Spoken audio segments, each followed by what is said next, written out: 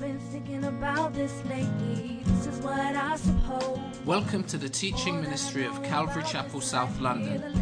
You can visit us at calvarychapelsouth.london.org. I realize it's not sitting right with me. So I'm on my knees for understanding. The more of the world I see, the more I see. Here I fit in, but I'm no diamond ring. I got a lot to learn, so I'm listening. The history of the early church. And we're back in the book of Acts. We kind of took a bit of a break for a minute. And today we're going to talk about the fear of God fell. The fear of God and the fact that it fell. And I want you to turn with me to Acts chapter 4. And we're going to read from Acts 4 verse 32 to chapter 5 verse 11.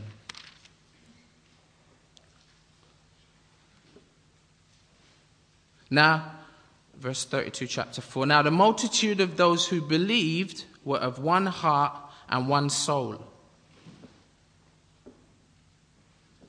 Neither did anyone say that any of the things he possessed was his own, but they had all things in common.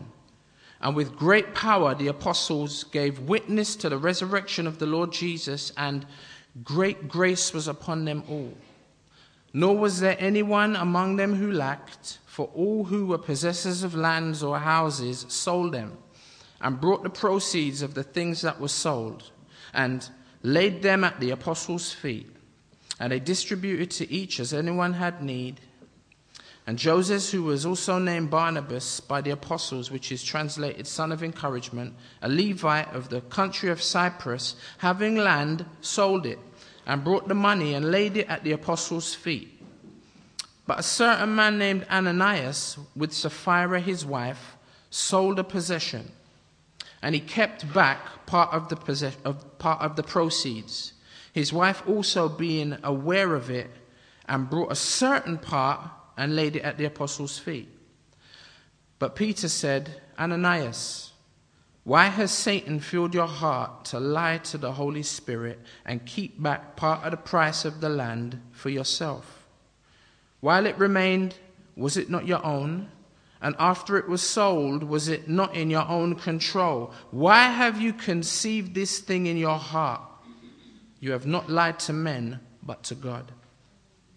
Then Ananias, hearing these words, fell down and breathed his last. So great fear came upon all those who heard these things. And the young men arose and wrapped him up and carried him out and buried him. Now it was about 3 hours later when his wife came in, not knowing what had happened. And Peter answered her, tell me whether you sold the land for so much. She said, yes, for so much. Then Peter said to her, how is it that you have agreed together to test the Spirit of the Lord? Look, the feet of those who have buried your husband are at the door, and they will carry you out. Then immediately she fell down at his feet and breathed her last. And the young men came in and found her dead, and carrying her out, buried her by her husband. So great fear came upon all the church and upon all who heard these things. Father, I pray this morning, this afternoon, that you would make this message as real today as the floor that I'm standing on. Amen. The last time we were in the book of Acts proper was about a month ago. And we considered the importance of appreciating these three principles in our approach to the scriptures. 1, observation, meaning what does it say? 2, interpretation, meaning what does it mean? And 3, application, what does it mean to us? And what we did then was we highlighted The third, which is application.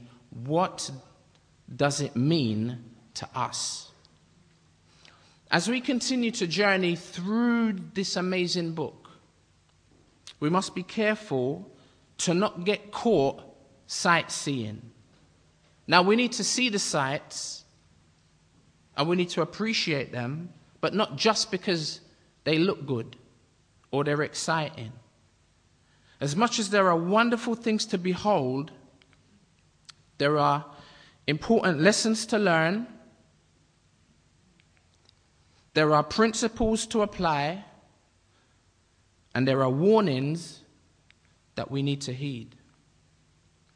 And all of these relate to us in some significant way, particularly in our culture. Because in our culture, we have a couch potato type mentality, where we sit in front of the TV or the computer and we veg out. Hours and hours and hours pass by as we give ourselves or give our attention to sightseeing. I mean, they call it, what do they call it? When you go over the internet, you surfing the internet. And what do they call it when you got the remote control and you're searching, channel hopping, surfing and hopping, moving, right? But you ain't going nowhere. Sitting in the front of the TV or computer and vegging out, and it's indicative of a lazy, overweight individual, spiritually speaking. Some studies have said that the couch potato lifestyle is a serious health hazard. In the UK, even the Prime Minister has a strategy unit attempting to combat the couch potato culture, encouraging involvement in sports.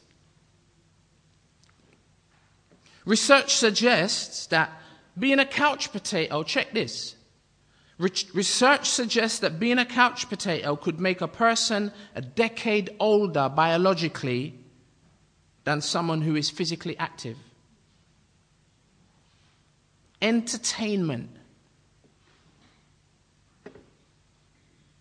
This word has taken on a whole new meaning.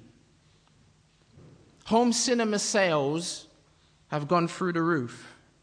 Large screen TVs, DVDs have been taken over by Blu-ray, right? Now Blu-ray is amazing. Sometimes if you ain't got it, you walk in Dixon's and you see the big tellies and you look and you think, whoa, it looks like you're looking out the window because the images are so sharp. You're like, whoa, it's Blu-ray. Now, it's like, how many of you thought that DVD was heavy? How many of you thought that back in the day, video was heavy? How many of you are old enough to remember that TV was heavy?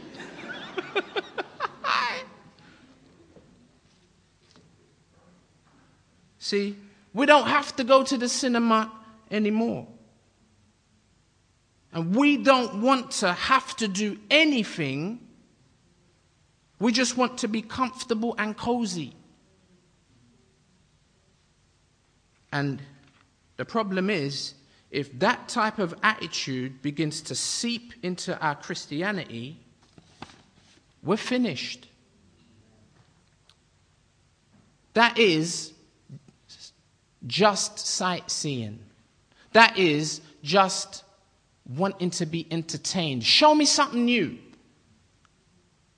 See, if that begins to seep into our mentality, you come to church, you be like, who's teaching today? Who's preaching today? Oh, what, one of them three? Oh. I thought we might have had someone new, someone fresh and exciting.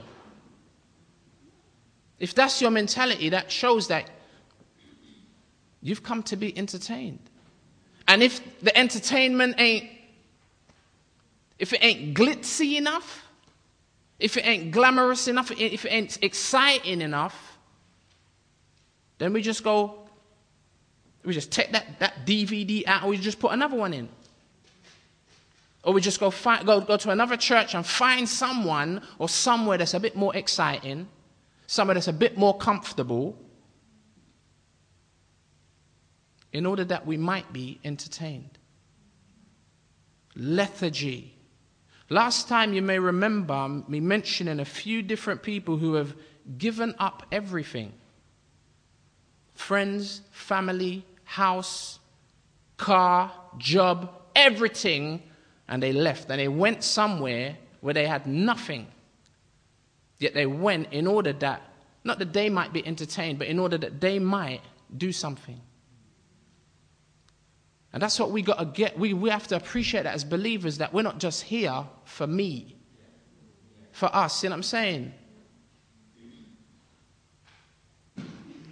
We talked about individuals who had given up everything to go into full-time ministry, specifically church planting, about which I have a lot to say, but not today. Individuals who went through radical change.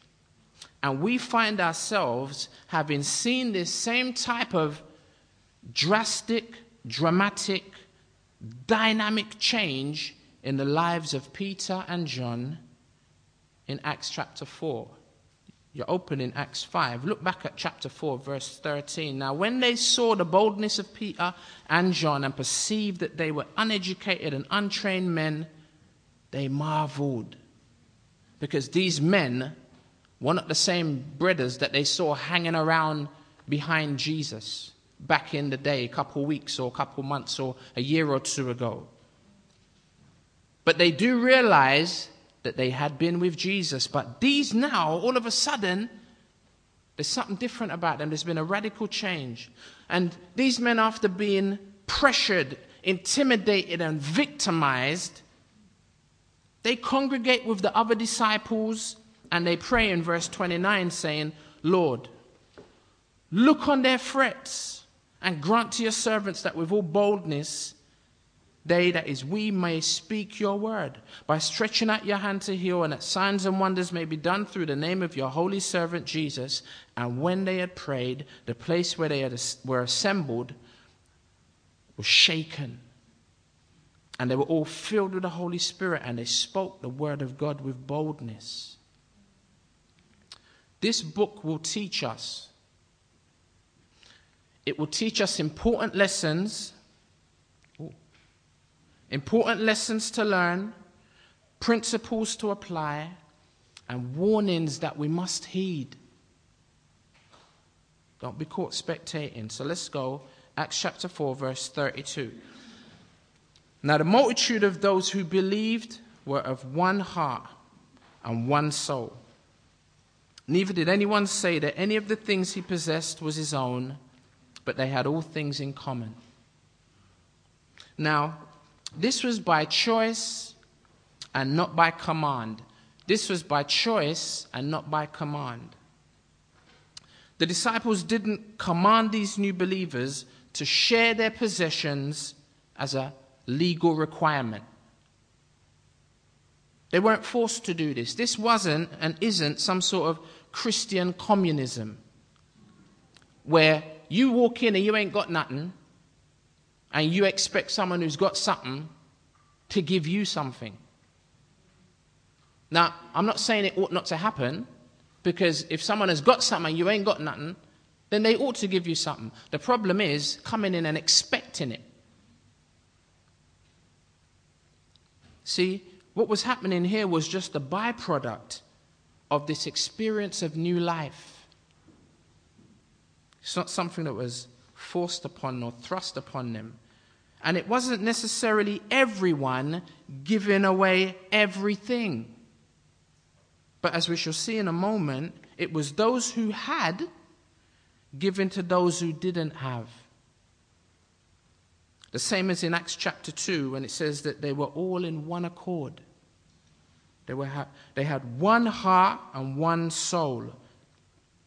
Philippians chapter 2, verse 2, Paul says, fulfill my joy by being what?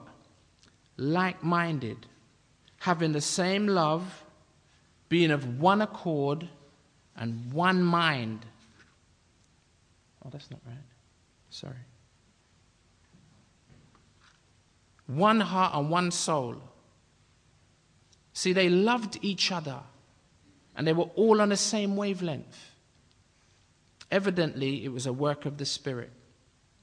And we see the fullness of the Spirit manifest in deed as well as word. Oh, that's right.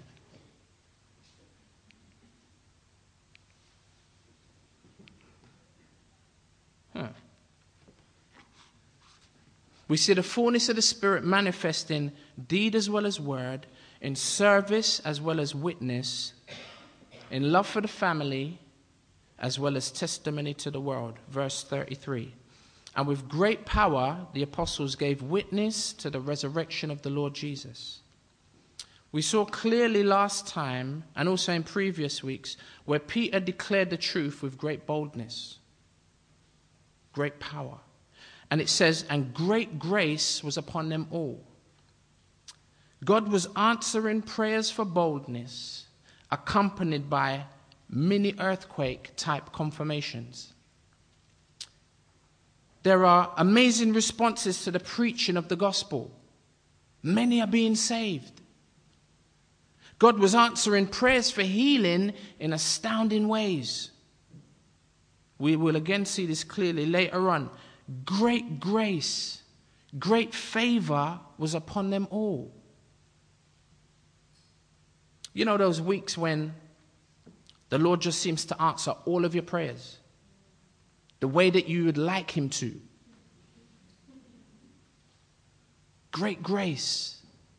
You just overcome. You just, Lord, you're just so good. And his blessing is evident in your life. Before you get too excited, it's seasonal, isn't it? You just have to enjoy it while it lasts. Verse 34, nor was there anyone among them who lacked. For all who were possessors of lands or houses sold them and brought the proceeds of the things that were sold and laid them at the apostles' feet. And they distributed to each as anyone had need. Check it. And Joses, who was also named Barnabas by the apostles, which is translated son of encouragement, a Levite of the country of Cyprus. Having land, he sold it and brought the money and laid it at the apostles' feet. Here we are briefly introduced to someone who would become a very, very important character in this book and also in the development of the early church. And notice, it was those who had lands or houses to sell. People giving according to what they had, not according to what they didn't have. And I mention this because so many crooked preachers today are forcing people to give what they don't have. Make a pledge. Make a vow. I mean, you don't have to make a pledge because at the moment you can't do it. I promise. Make a vow and write it down as an IOU and put your name on it and date it so that we can come back to you in a month and say, hey, remember you said you was going to, and then lay a burden on you. Being basically encouraged to sow seed that doesn't belong to you. Individuals who encourage people to sow seed that doesn't belong to them. They have to go borrow that seed. People are forced to take out loans and give via, not Switch, but give via credit, by Visa, credit card. Even to the degree of remortgaging their homes.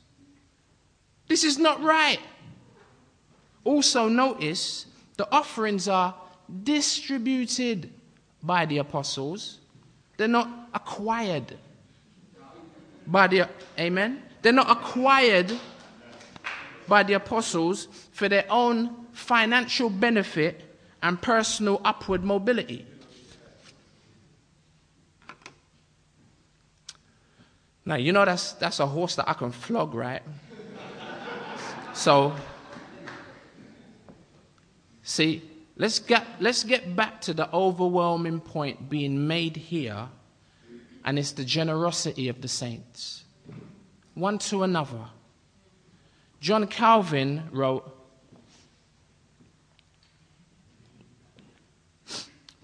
"We must have hearts harder than iron if we're not moved by the reading of this narrative. In those days, the believers gave abundantly of what was their own. We in our day are content not jealously to retain what we possess, but callously to rob others." And it's one thing if you're a Christian and you do that. It's another thing if you're a Christian leader and you do that. They sold their possessions in those days, yet in our day, it is the lust to purchase that reigns supreme. How can we say we love God if we can't love our brother or sister that we can see and you can't see God? Okay, chapter 5. Remember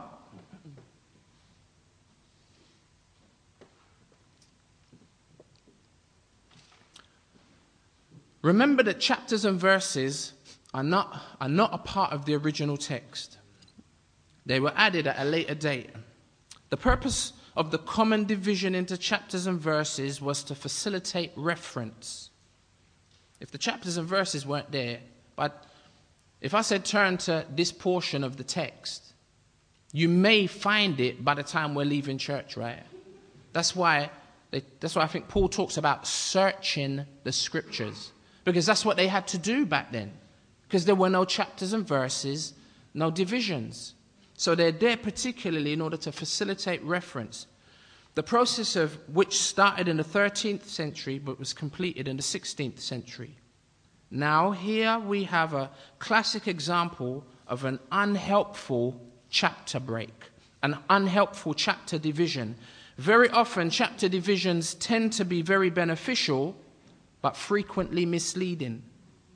Between the end of chapter 4 and the beginning of chapter 5, the thought continues. So we are looking at a related thought block, a block of thoughts that are really supposed to be together, albeit with a conjunction that is the but in chapter 5, verse 1.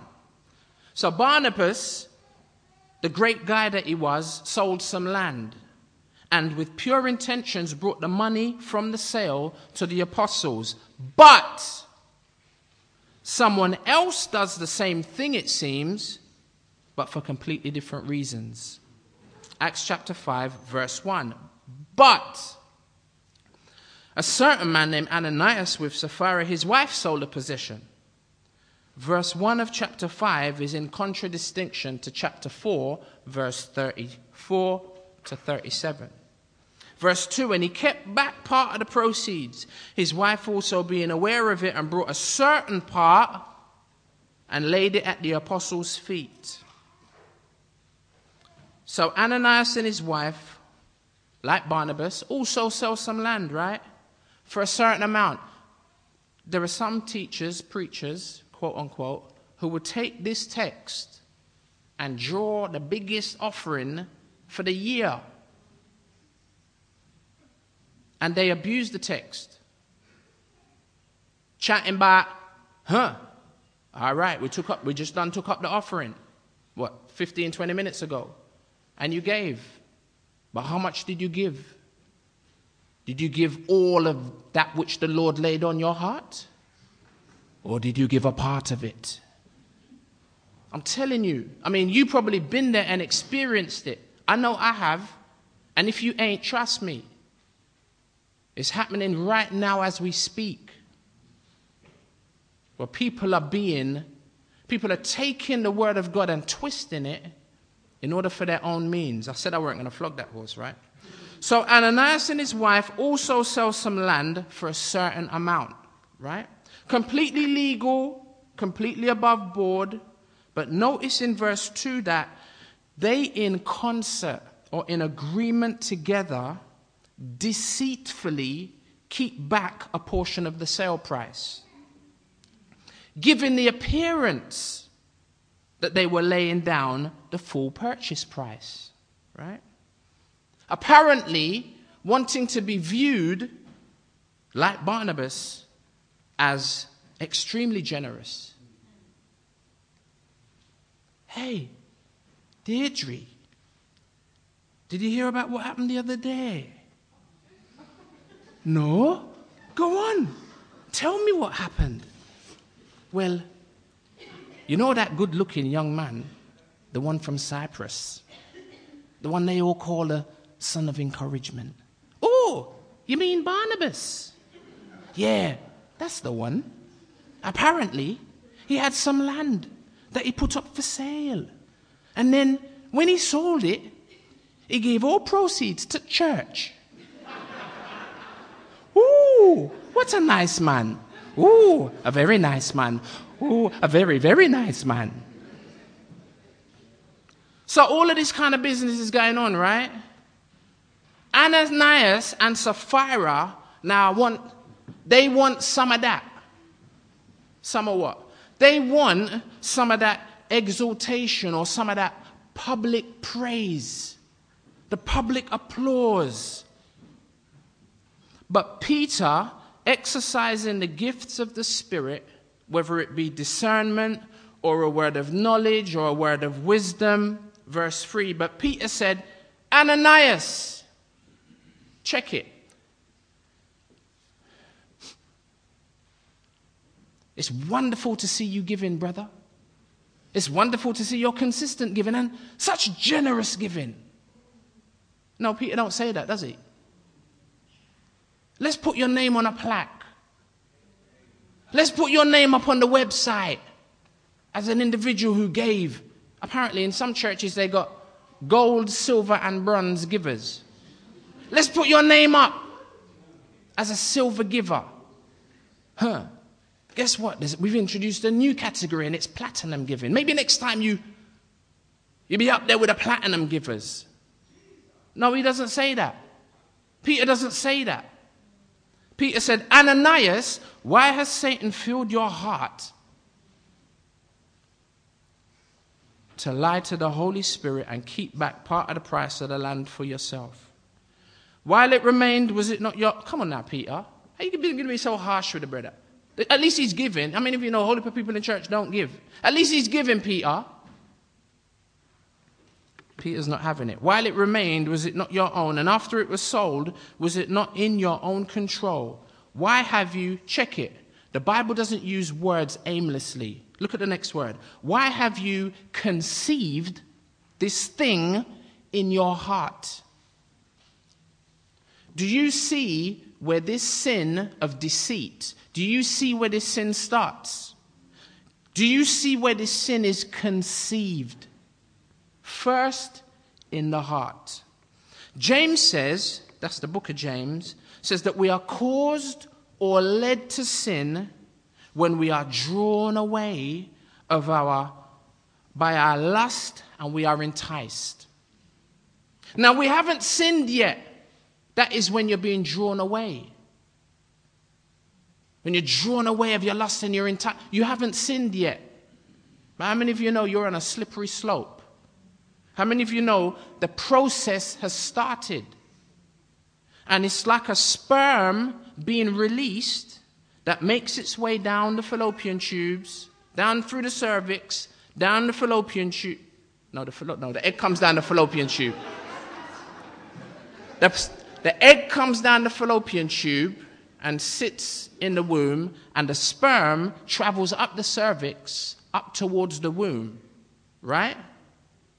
You see, we're talking about conception. Right? Now, the process of being drawn away by your sin and enticed is like a sperm making its way toward that egg. Making its way down to that unfertilized egg. Now, does this sound like heresy? Be like, this is biology. No, heresy. That's right, this is biology. Turn to James chapter 1. For those of you who ain't got your Bible,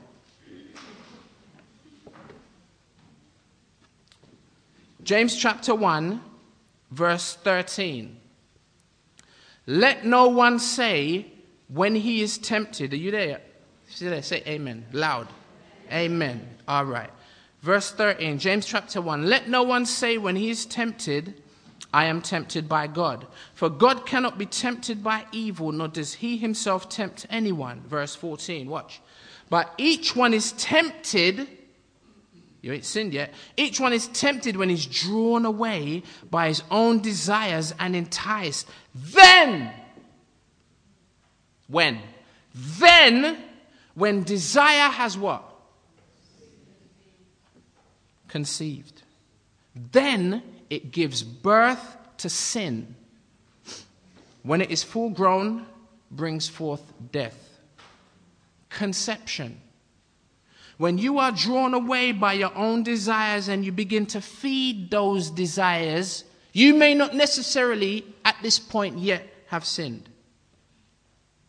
David, he didn't end up in Bathsheba's bed like, oh, how did I get here? It didn't start there. It was a process that started way before that night. And the issue is understanding the process. Because if you can understand the process, trust me, you won't spend half your time repenting over sin thinking, how did I end up here again? When you begin to understand the process. Like Eve in the garden, how many of you know she sinned when she bit the fruit? But how many of you know there was a process that led to her consuming that fruit? Let me tell you, as I tell myself, if you or I spend too much time in that forbidden area, you'll be like, but I haven't done anything. Yeah, but you want to. And even if you don't want to, and you're sitting there and you're thinking, I don't want to do this, I don't want to do this, I don't want to do this, you're still sitting there.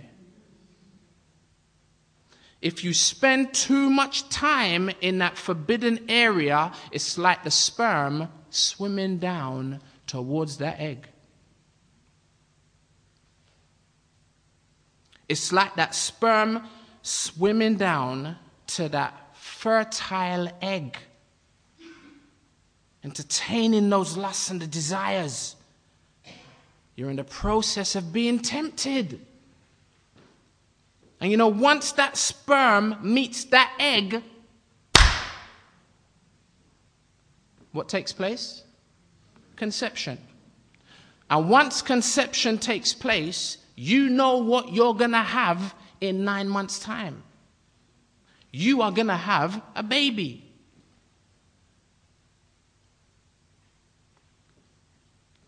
Something is going to... We're not talking about babies. We're not talking about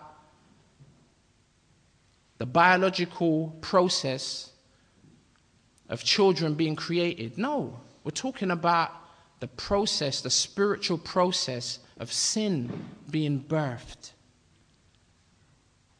Once the process starts, I tell you, how many of you know you kind of begin to entertain stuff? And it's easier to get out sooner rather than later. Because if you allow it to continue, you get to a point where, hey, you can't control yourself. You go beyond the point of no return, right? And again, remember, I'm not just talking about sex. Even though it's the bangingest, it's the best example. Something is going to be birthed. Once conception takes place, something is going to be birthed. It's just a matter of time. And you keep looking at that woman lustfully. You keep looking at those magazines. You keep looking at the XXX rated blue movies. You keep looking at internet pornography. Guess what is happening? Well, you are in the process. And you're dangerously swimming around that fertile egg. And it's just a matter of time. The only thing, once conception takes place, the only thing that you lack now, if you've allowed that process to take its course in your heart, the only thing that you're lacking now is opportunity.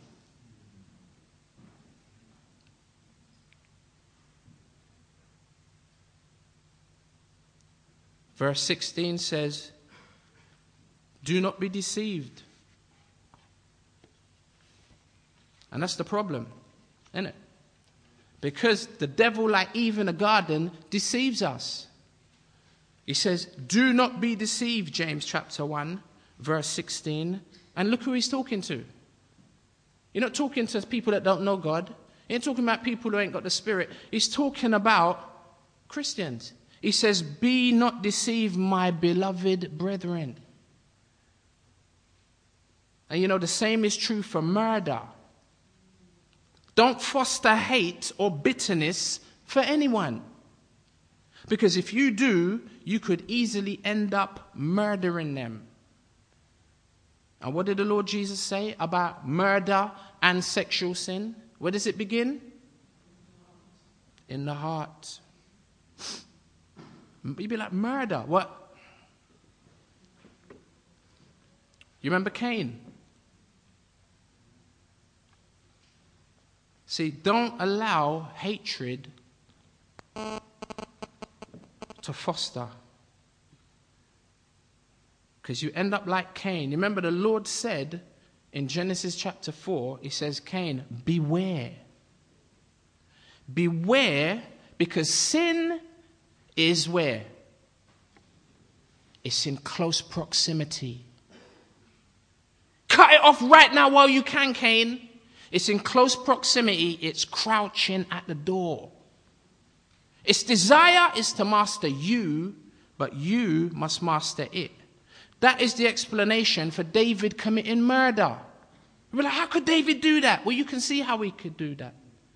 Because once he was in the process, and he'd gone past the point of no return, David could easily commit murder. Why? Because sin had already conceived. Now here comes the act. Do not be deceived, my beloved brethren. Now flip back to Acts chapter 5, verse 3. If you never kept your finger in there.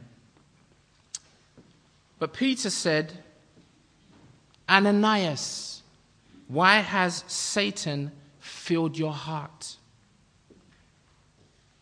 Why has Satan filled your heart? Like leaven, you know. See the strategy of Satan? Ananias, the devil has planted something in your heart. And you have now allowed it to fill your heart. You see the process again? One seed. I mean, if you know, you sow a seed, you come back in a short space of time, that seed has now grown into a plant that now has many seeds. That has fruit on it, that has seeds in them, that have fruit in those seeds. When they get planted, bear more fruit and more fruit. You get a harvest. Are you ready for that kind of harvest in your life? He says, Ananias, the devil, he planted the seed in your heart, and you allowed it now to fill your heart like leaven. Why? Because of your own pride, wanting the exaltation and the glory. Because of your own greed, wanting to keep back some of the money. Your own pride and greed drew you away. You were drawn away by your own lust and enticed, and sin conceived, and you end up lying to God. Didn't you realize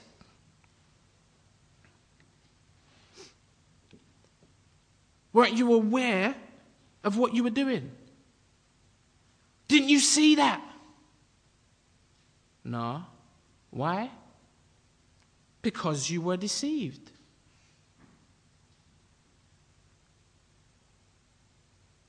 See? And Galatians chapter 6 verse 7 says exactly the opposite. Don't be deceived.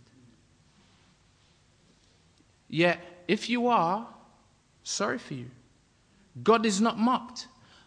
Whatsoever a man sows, that shall he also reap. And again, you sow one seed, you get back a harvest. You don't get back what you sowed. You get back more than what you sowed. That's why we've got to sow good. Amen? The principle is the same. God is not mocked. Don't be deceived. And God determines to make an example of this hypocrisy in Acts chapter 5.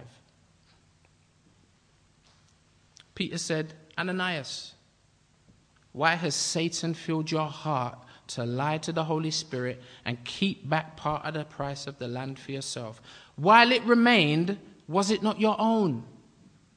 And after it was sold, was it not in your own control?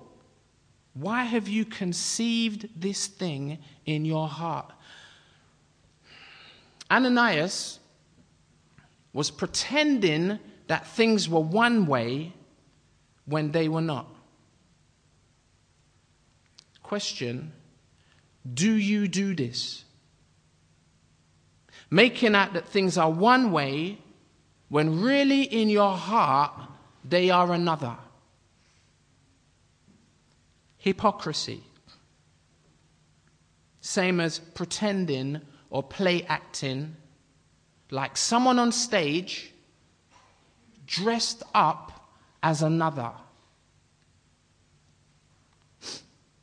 You see people on stage, they're acting.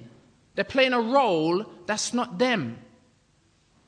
So if you know someone who's an actor and you go see them at a West End theatre and you see them with a cigarette in their mouth, you're not surprised, even though they don't smoke. Why? Because they're acting. You know that is not them. So you don't see them and you come off and you're like, boy, I'm a bit concerned about you, you know. When did you start smoking? No, you know they're acting, right? Now, I'm not saying that endorses that, because I think if you're a Christian, there are certain things you're not going to do as an actor. Amen? Hypocrisy, pretending, play acting, like someone on stage dressed up as another. You have not lied to men, but to God. If this is you this morning, I fear for you. That is, you're an actor. Maybe not full-time, maybe part-time.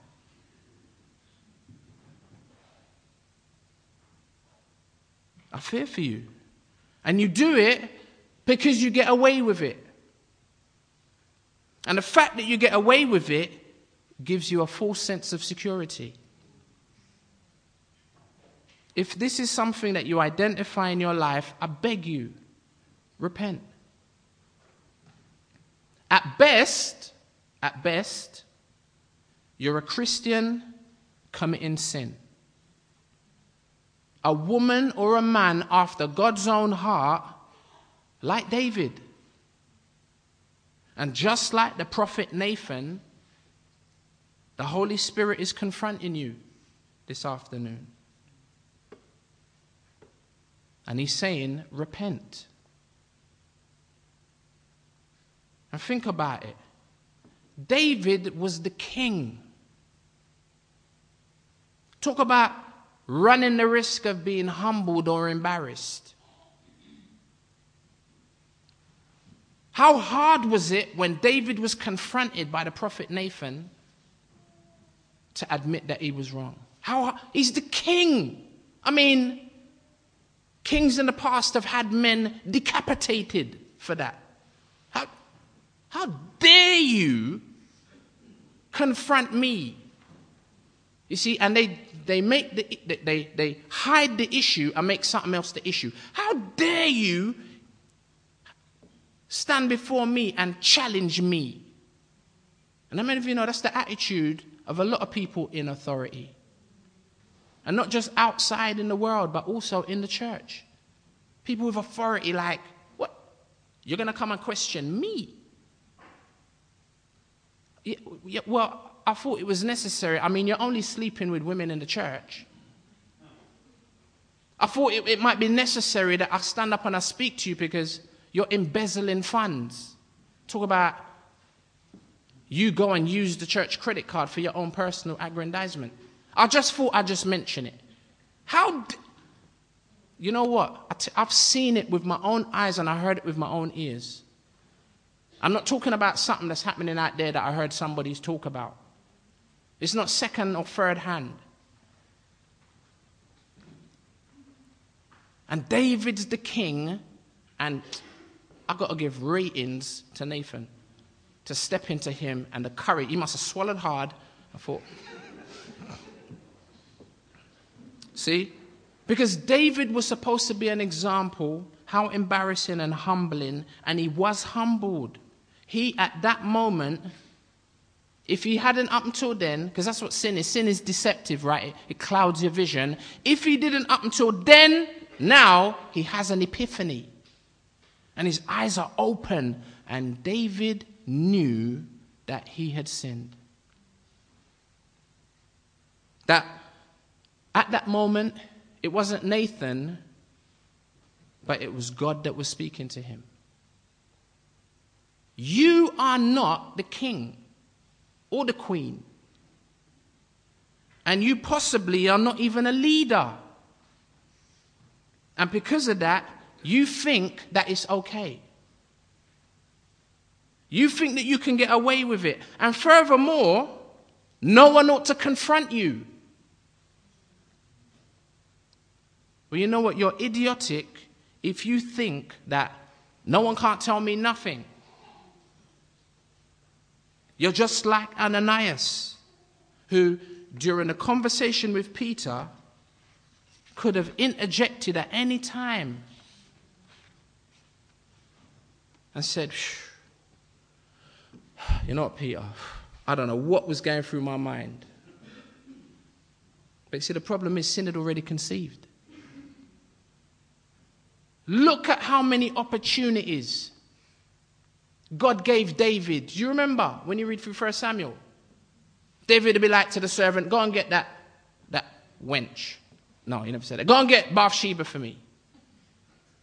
I'm just saying that was his attitude, right? Go and get her for me. And the servant's like, yo, what you mean her? He's like, yeah, what? Uriah's wife. Remember? See, that's the Holy Spirit speaking to a brother. He'd be like, hey, I mean, that must have just echoed like in the Grand Canyon. Uriah's wife, Uriah's wife, Uriah's wife. In his heart, in his thinking.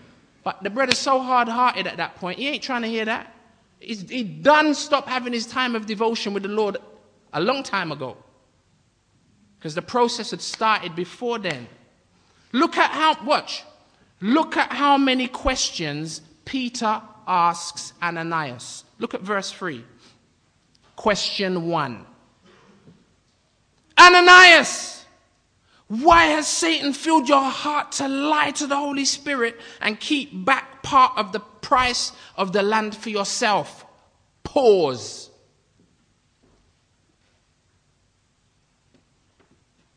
That was an opportunity for Ananias to say, oh, you know what, bruv? Well, it never really went like that still, but what do you mean? This money that you brought, you actually held some back and man, I feel so embarrassed to say that. Now, what do you think Peter would have said to him? I wonder what God would have said to Adam when he confronted him and said, yo, did you eat from the tree that I told you not to eat from? Pause.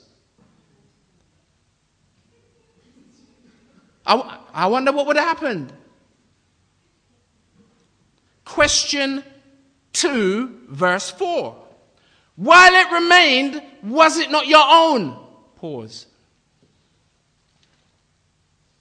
How many of you know this is the grace of God at work right here? Question 3.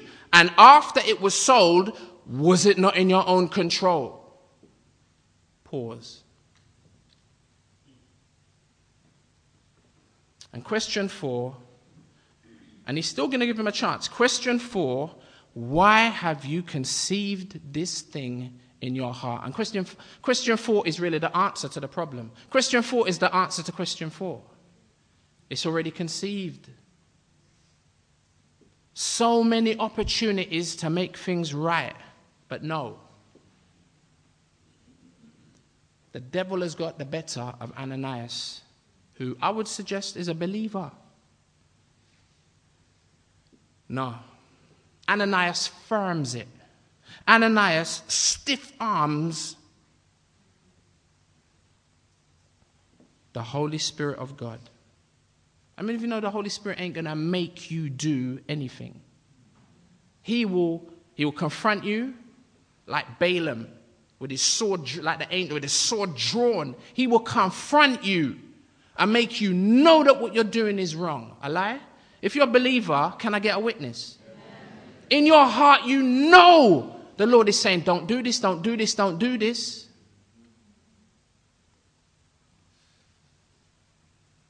But no, stiff-necked.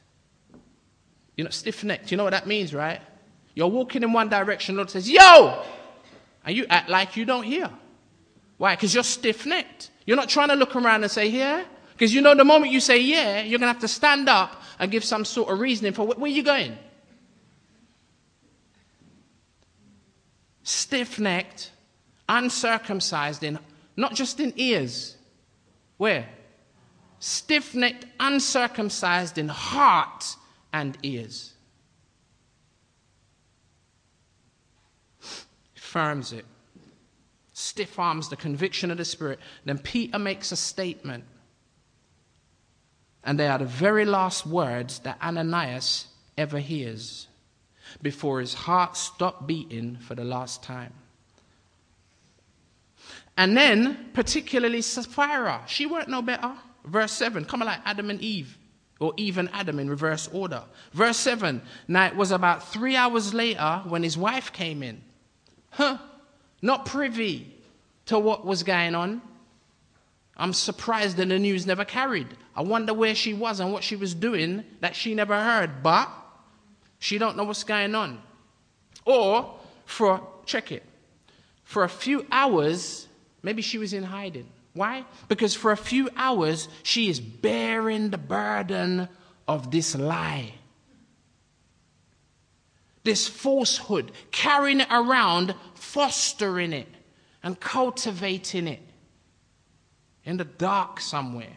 Cultivating and creating an environment for fertilization. And Peter answered her, tell me. Watch the Holy Spirit give her opportunity. Tell me whether you sold the land for so much. Pause. It'd be like, please, just tell me.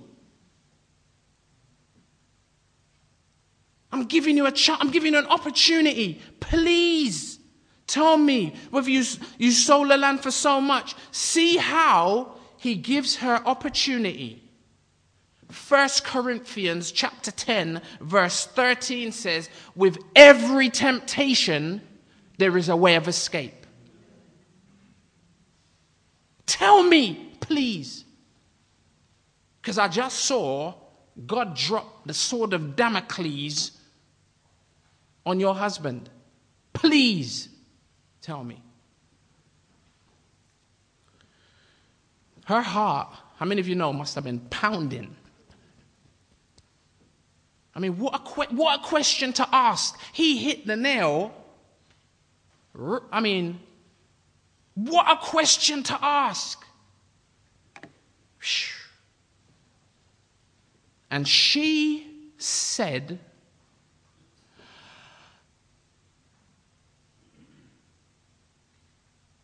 yes, for so much.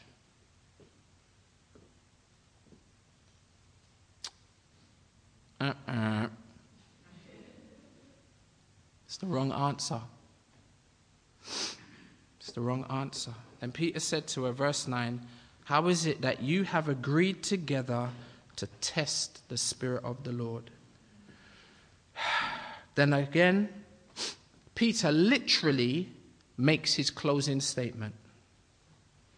And she hears every single word in this closing statement and could have interjected at any point, but no. Look, Peter says, and I presume she did. That is, look. with her heart beating and all of her vital organs operating, with her eyes fully functional, she looks at the door through which the young men will come who, within seconds, will carry out her completely lifeless body. Look, says Peter, the feet of those who have buried your husband are at the door, and they will carry you out. Now that's scary. Not just the fact that God can see the heart. I mean, that's enough to make you terrified. You stand up and you say one thing, and God knows, hey, you liar. That's not what you think about that sister. That's not what you think about that brother. That's not where you was last night. That's... Right? It's scary just knowing the fact that God knows and can see the heart. But not just, look, this is scary, not just because he can reveal it to a brother or a sister or a pastor or a preacher. You know why this is scary? Triple scary. When you see the possible implications.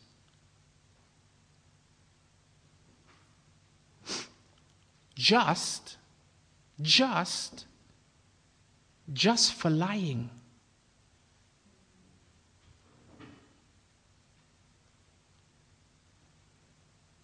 Let's remember that God can see the heart. And then God can reveal it to others. And even in that you see a process. And then someone will expose it. And it's all the grace of God. Even this morning, if you're in sin, all of this is God's grace. This is goodness. Take the way of escape. Quickly. Quickly. Look at the possible implications. It's scary. Just for lying. I could drop dead in front of this pulpit, and my wife and my kids would have to carry me out. The Lord could kill you in your seat in a moment. And we have to call the ambulance, and the paramedics have to come in and stretcher you out. I mean, it would be funny if it weren't so serious. Now, all of that is at best. You're a believer and you find yourself in this process that leads to sin. You're a believer. That's at best. At worst, you are not a genuine Christian, but a false convert. I'm going to keep my head down for this. You're not saved. Jesus isn't your Lord. You don't have the Spirit, and God isn't your Father. Your father is the devil. And the things that he does, you do. It's your lifestyle practice. It's the habit of a lifetime. It's your way of life. And one day, Jesus said these same things to a group of outwardly religious people. And he says, I know that you are the sons of Abraham. But if you were the sons of Abraham, you hear that? I know you're the sons of Abraham, but if you were the sons of Abraham. And you see these implications throughout the scriptures. Scripture says, take heed how you hear. Luke chapter 8, verse 18. It's not in my notes, but I just want us to read it. Luke chapter 8, verse 18.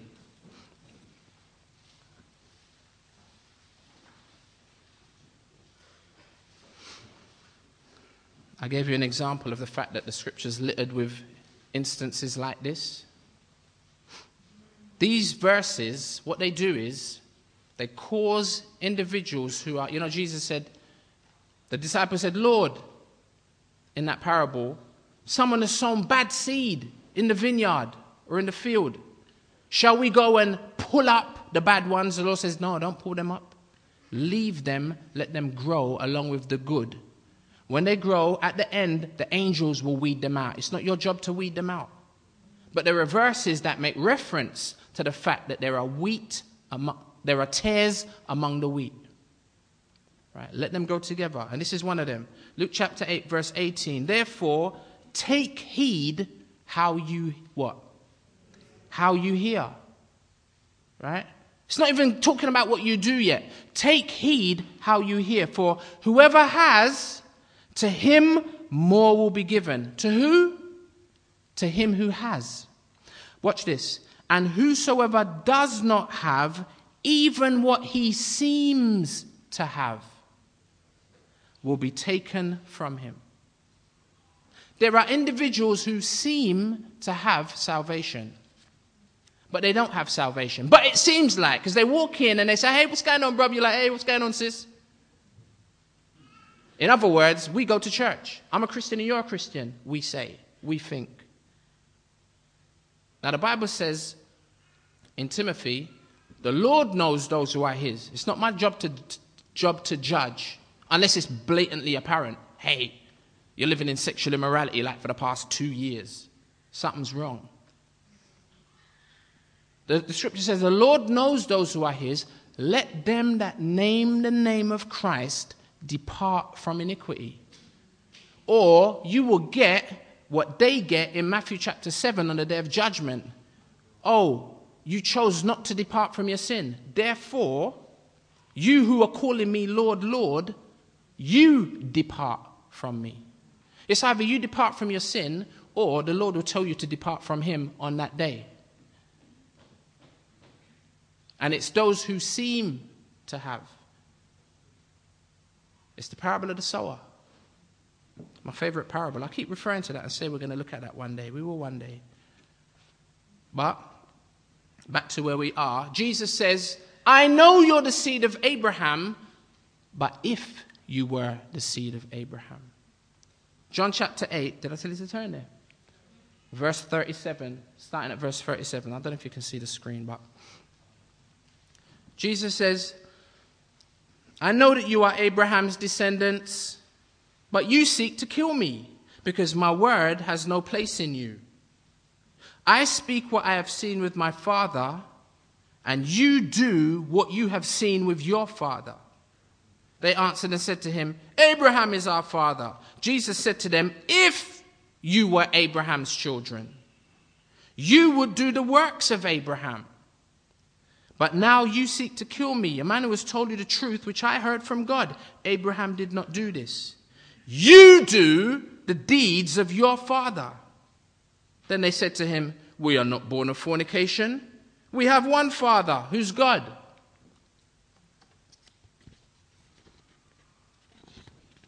Verse 42, Jesus said to them, if.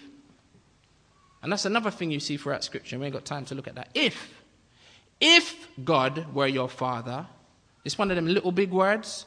If God were your father, you would love me, for I proceeded forth and came from God. Nor have I come of myself, but he sent me. Why do you not understand my speech? Because you are not able to listen to my word. You are of your father, the devil, and the desires of your father you want to do. He was a murderer from the beginning and does not stand in the truth, because there is no truth in him. When he speaks a lie, he speaks from his own resources, for he is a liar and the father of it. But because I tell you the truth, you do not believe me. Which of you convicts me of sin? And if I tell the truth, why do you not believe me? You see, the inference is none of them could convict him of sin. Verse 47, he or she who is of God hears God's words. Therefore, you do not hear. Why? Because you are not of God. If you're not of God, let me say it this way. If you're of God, you will hear this word like I heard it as I was looking at it. I had no intentions. I wanted to finish chapter 5 today until the Holy Spirit arrested me and had me over the ringers. The only benefit of a Sunday morning is I can come and say it confidently because I've already done my repenting. You get me? But, oh, Lord Jesus, oh. Thank God for forgiveness, because once you're forgiven, you know what I mean? The righteous are as bold as lions. But I'm the same as you. It's just that you're getting a bit later.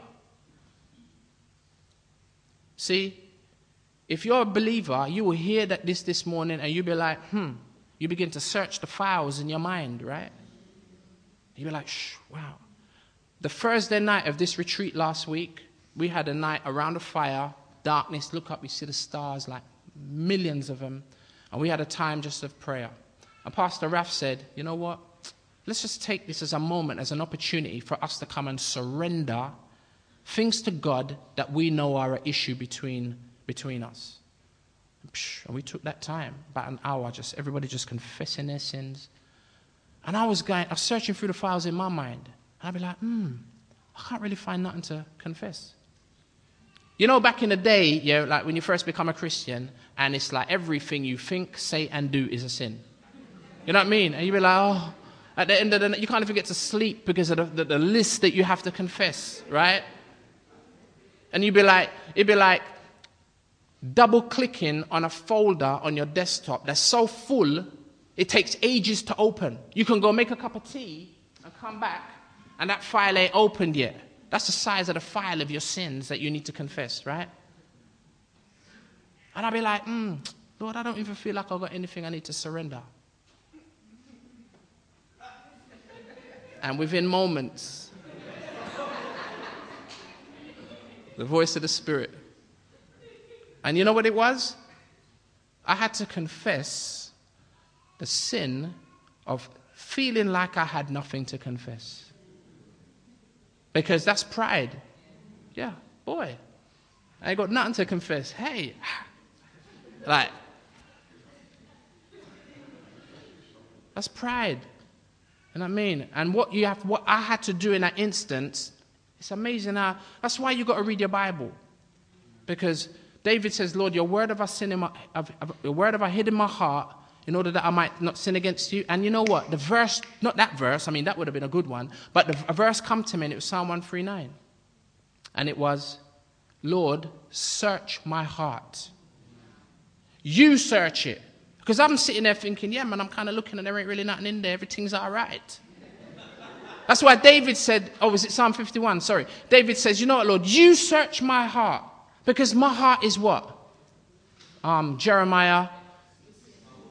My heart is deceitful and wicked.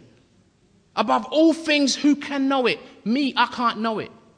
You don't know even the wickedness of your own heart, the depths and the depravity of our own heart. That's why we have to say like David, Lord, thank you, sis, you search my heart. Because when I look and I search, I skip stuff. Big old blatant things that are there. But God doesn't, right? You know, if you're a Christian, you hear this stuff, you be like, Lord, forgive me, help me. Oh, go to that brother or that sister. I'm sorry, forgive me. I had to do it this morning. I had to go to a brother on bended knee and ask him to forgive me.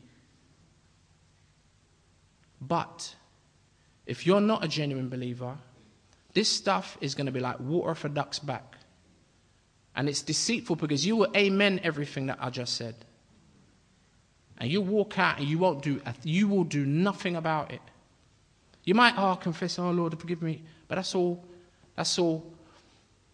lip service. Jesus said there are those who confess me with their lips, but their hearts are far from me. That's why no one can't tell me nothing about the Bible, you know. Hebrews 4 says God's word is sharp. It's scalpel precision sharp. And it gets to that point, that place, even if they have to use microscopic God's word is like microscopic surgery, and it gets right it gets right to that place in your heart where it says, look, and you see it, and you either say, oh, woe is me, I'm undone, or you stiffen your neck. Guess what the Hebrew word for what Ananias and Sapphira are doing the play acting. They're looking like they're one thing and they're not. Big smile on their face. But they got anger and resentment and hatred in their heart. Right? Guess what the Hebrew word for pretending, for play acting, for hypocrisy is? It's chameleon. I mean, if you know, a chameleon walks in, a lizard, right? Chameleon lizard. Like, they walk in and everything's green. And you can't see them because they're green. But then they go into another kind of habitat, a different environment, and they don't want to be seen. They just change colors. And that which was green ain't green now, it's brown. You'd be like, huh? But guess what? It's the same chameleon. Let's not be found guilty of being chameleons, just changing according to our surroundings. Oh, hey, I'm with my boys from work on a Friday night down the pub, and I'm one thing. Chat back this, that, and the other, and then I come to church today, and like Wurzel Gummidge, I put on a different head. You remember where? Right, half of you in here don't know what I'm talking about.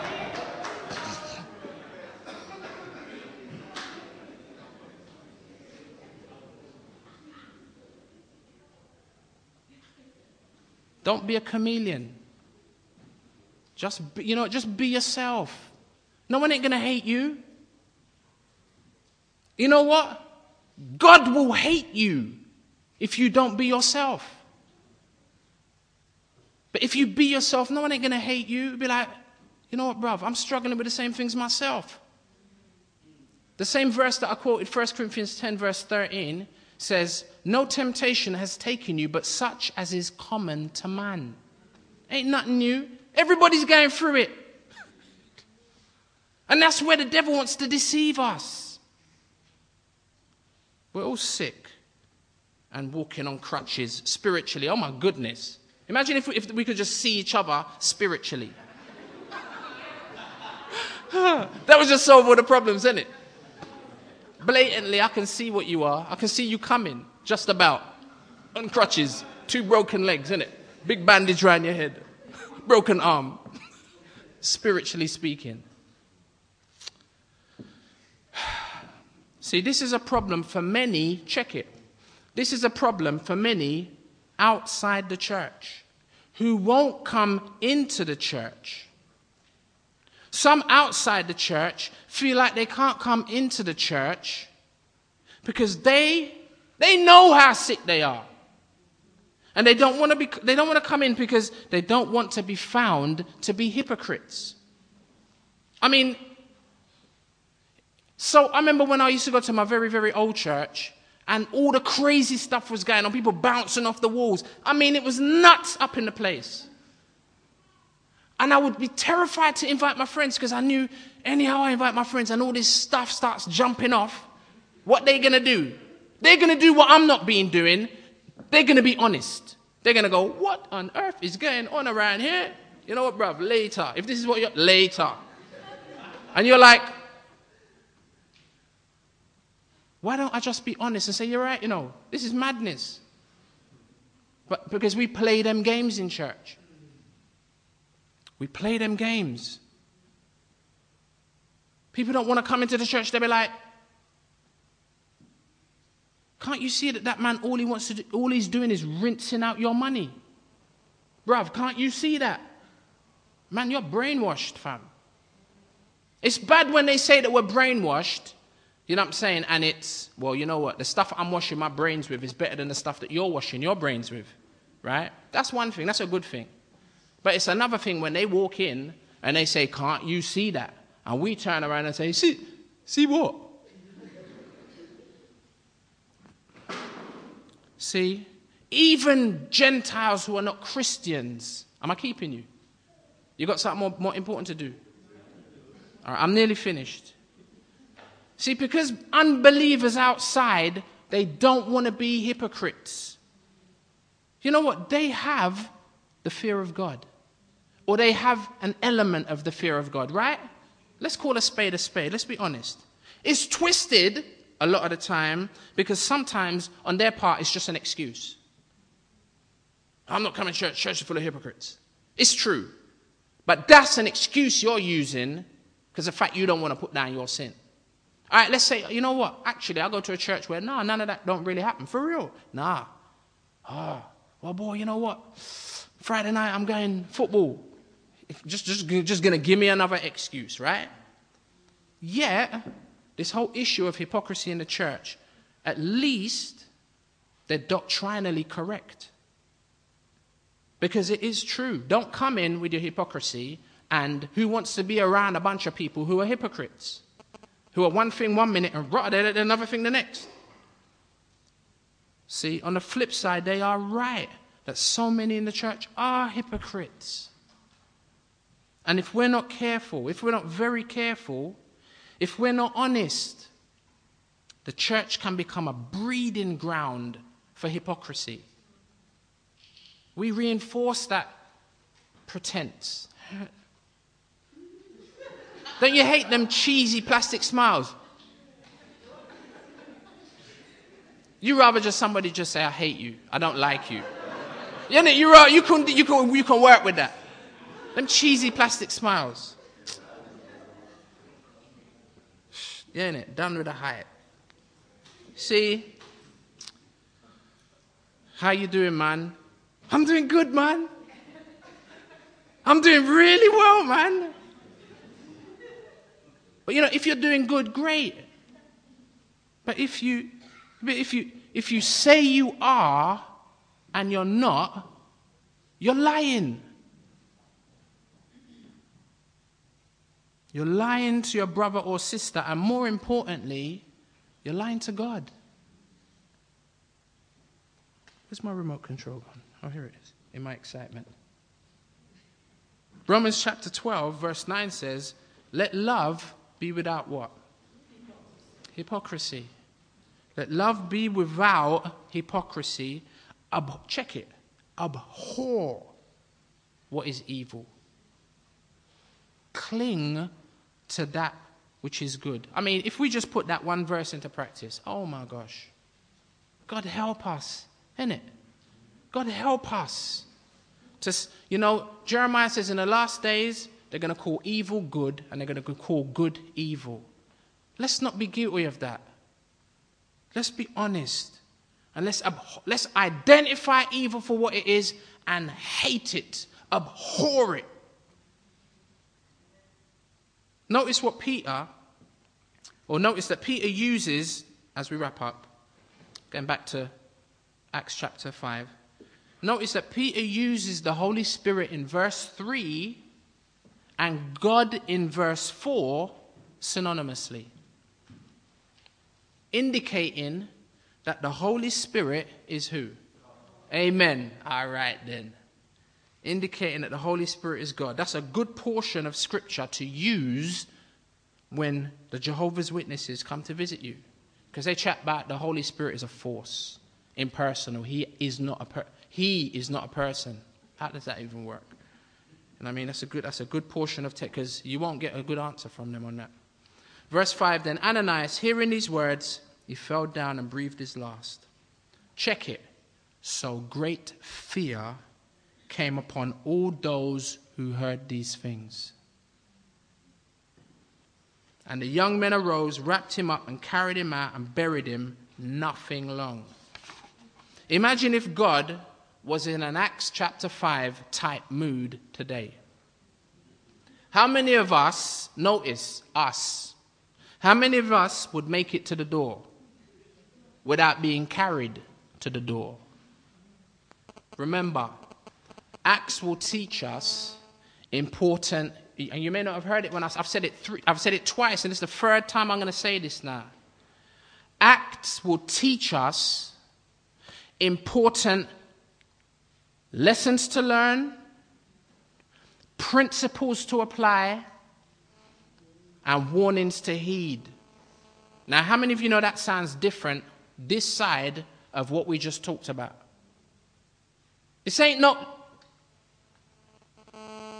Remember, it's not Christianity is not a spectator sport. Now, did I say we're wrapping up? Something else that is highlighted by this portion of text, I am about to wrap up, in view of the things that we ought not to do in terms of warnings to heed, is when God does something, let's recognize that he has done it. But let's not make up and invent stuff that he doesn't. When these two individuals, as I said, Ananias and Sapphira, possibly believers, probably believers, when they were killed by God and undoubtedly lost their lives, check it, prematurely. You can see that when you talk about 1 Corinthians 11 and breaking of bread. Careful how you take the Lord's Supper. Easy now. Careful, because you might die early if you don't discern the Lord's body. Here's another example of Christians who lose their lives prematurely. And you know what? God killed them. God did it. God undeniably intervened and slew Ananias and Sapphira, evidently by way of example. A warning to the church then and now. Verse 11, so great fear came upon all the church and upon all who heard these things. This makes a farce of the practice of preachers pushing people over. How can you practice such heresy? Pushing people over, trying to boost your spiritual profile. Or hypnotically suggesting that someone ought to fall over when you pray for them. And then call that being slain by the Spirit, or being slain in the Spirit. To be, for crying out loud, to be slain means to be killed. I mean, you don't even have to go to the Greek for that. It's unhelpful, it's irrational, it's ungodly, unbiblical behavior. And if you do this, if you're listening on MP3, on a website or some CD, if you're listening and you're making light of something so very serious, I fear for you. The invention of that term in that context is nothing less than a doctrine of demons. I know that's strong, but that's how I feel about it. This pushing people over thing is not good. And I can't believe that 12 years after being removed from that in a specific sense, it's still going on. I flick on the quote-unquote Christian channels and I still see them knocking people over, pushing people over. And it's sad that people allow themselves to be pushed over. It's sad, isn't it? It's one thing that people who are supposed to be in a position of responsibility are not teaching people, and it's another extreme of sadness when those poor people, some of them, they know it and they do it anyway, but some, they don't know. Like so many of us, when we got saved, walked into that environment and thought, hey, well, rah, it's a bit scary, but whoa, this is church. You know what I mean? The invention of that term, in my opinion, in that context, is nothing less than a doctrine of demons. Its origination is with the devil himself, causing people to be, I just need to go up. Why? Because I need a touch from the man of God. I tell you, historically speaking, the church had an issue with leadership and what they call the laity. The leadership and the laity. That division was apparent in the Old Testament scriptures, where you had the priests. And if you sinned, you had to come to the priest in order to get your sins forgiven. Right? When Jesus came, he done away with the separation of priesthood and laity. We are a community now of believers. We're all priests unto God. 1 Peter 2. And when now when we look at the Catholic Church, you're like, hey, I know that they're off key. Not the people, but the doctrine, right? The priests. Same thing. What do? Just like the priests in a Roman Catholic Church, they give you the impression that you need to come to them to get your sins forgiven. You go into the confession. Forgive me, Father, for I have sinned. What have you done, my son? My son. And you tell them, and then they say, okay, say 5 Our Fathers and 6 Hail Marys. And people walk out of there feeling, my sins have been forgiven. And what has happened? They've torn apart that which Jesus had created. And they recreate the breach between man and God by putting the priest in place of Christ, who is our great high priest. And you know what they do? They do exactly what the scribes and the Pharisees did when Jesus died on the cross and the temple veil was rent in two. Remember? From top to bottom, indicating that it was God that tore that curtain. And the curtain was the veil that separated people from coming into the presence of God. And he was saying, no, it's not there. And you know what the Jews done? You know what the scribes and the high priests done? They stitched it back up. And I'm telling you, this business about I need to go and get a touch from the man of God, it's evil. Because you don't need to come to the front. You don't need to come and get a touch from me, Patrick or Ephraim. You can go straight to your high priest. His name is Jesus. Amen? Amen. We cannot manufacture, 2 sentences, we cannot manufacture, or 3, we cannot manufacture the true work of the Spirit. What we need is not for people to fall, but for the fear of God to fall. That's what we need. That's what we need.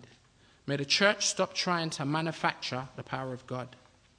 May the church cease acting. May the church stop pretending. May we, Christ's body, a communion of believers, a fellowship, may we as a church halt and not hide behind hypocrisy.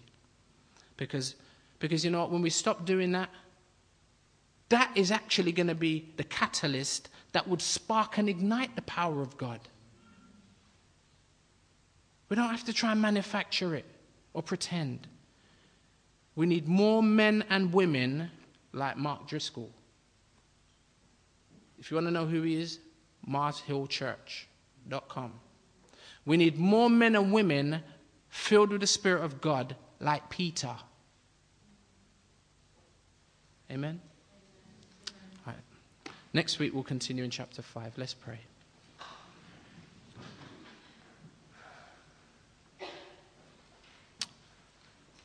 Father, we constantly are exposed to your word, which is able to teach us and instruct us. Scripture says the entrance of your word gives light and brings and gives understanding to the simple. Only problem is, Lord, we take a bit of time to unpack it. And for that, I ask you to forgive me, Lord. I pray that you'd help those of us who teach, all of us who teach, to be able to communicate your word, Lord, in power, but Lord, also in brevity. And that's going to take a work of your Spirit.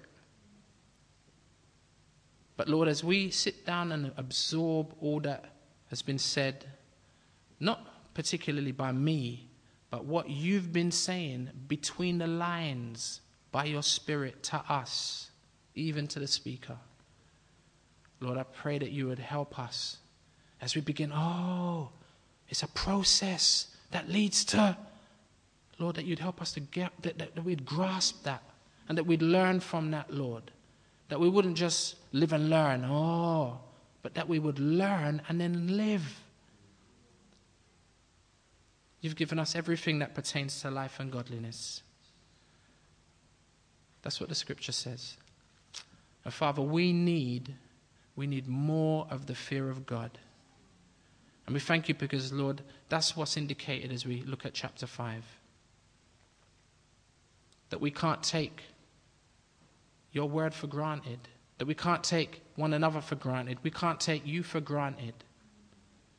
And feel that we can sin, even as small, quote unquote, as it may seem, as a lie. Because you are very serious about sin. And we, Lord, can become flippant.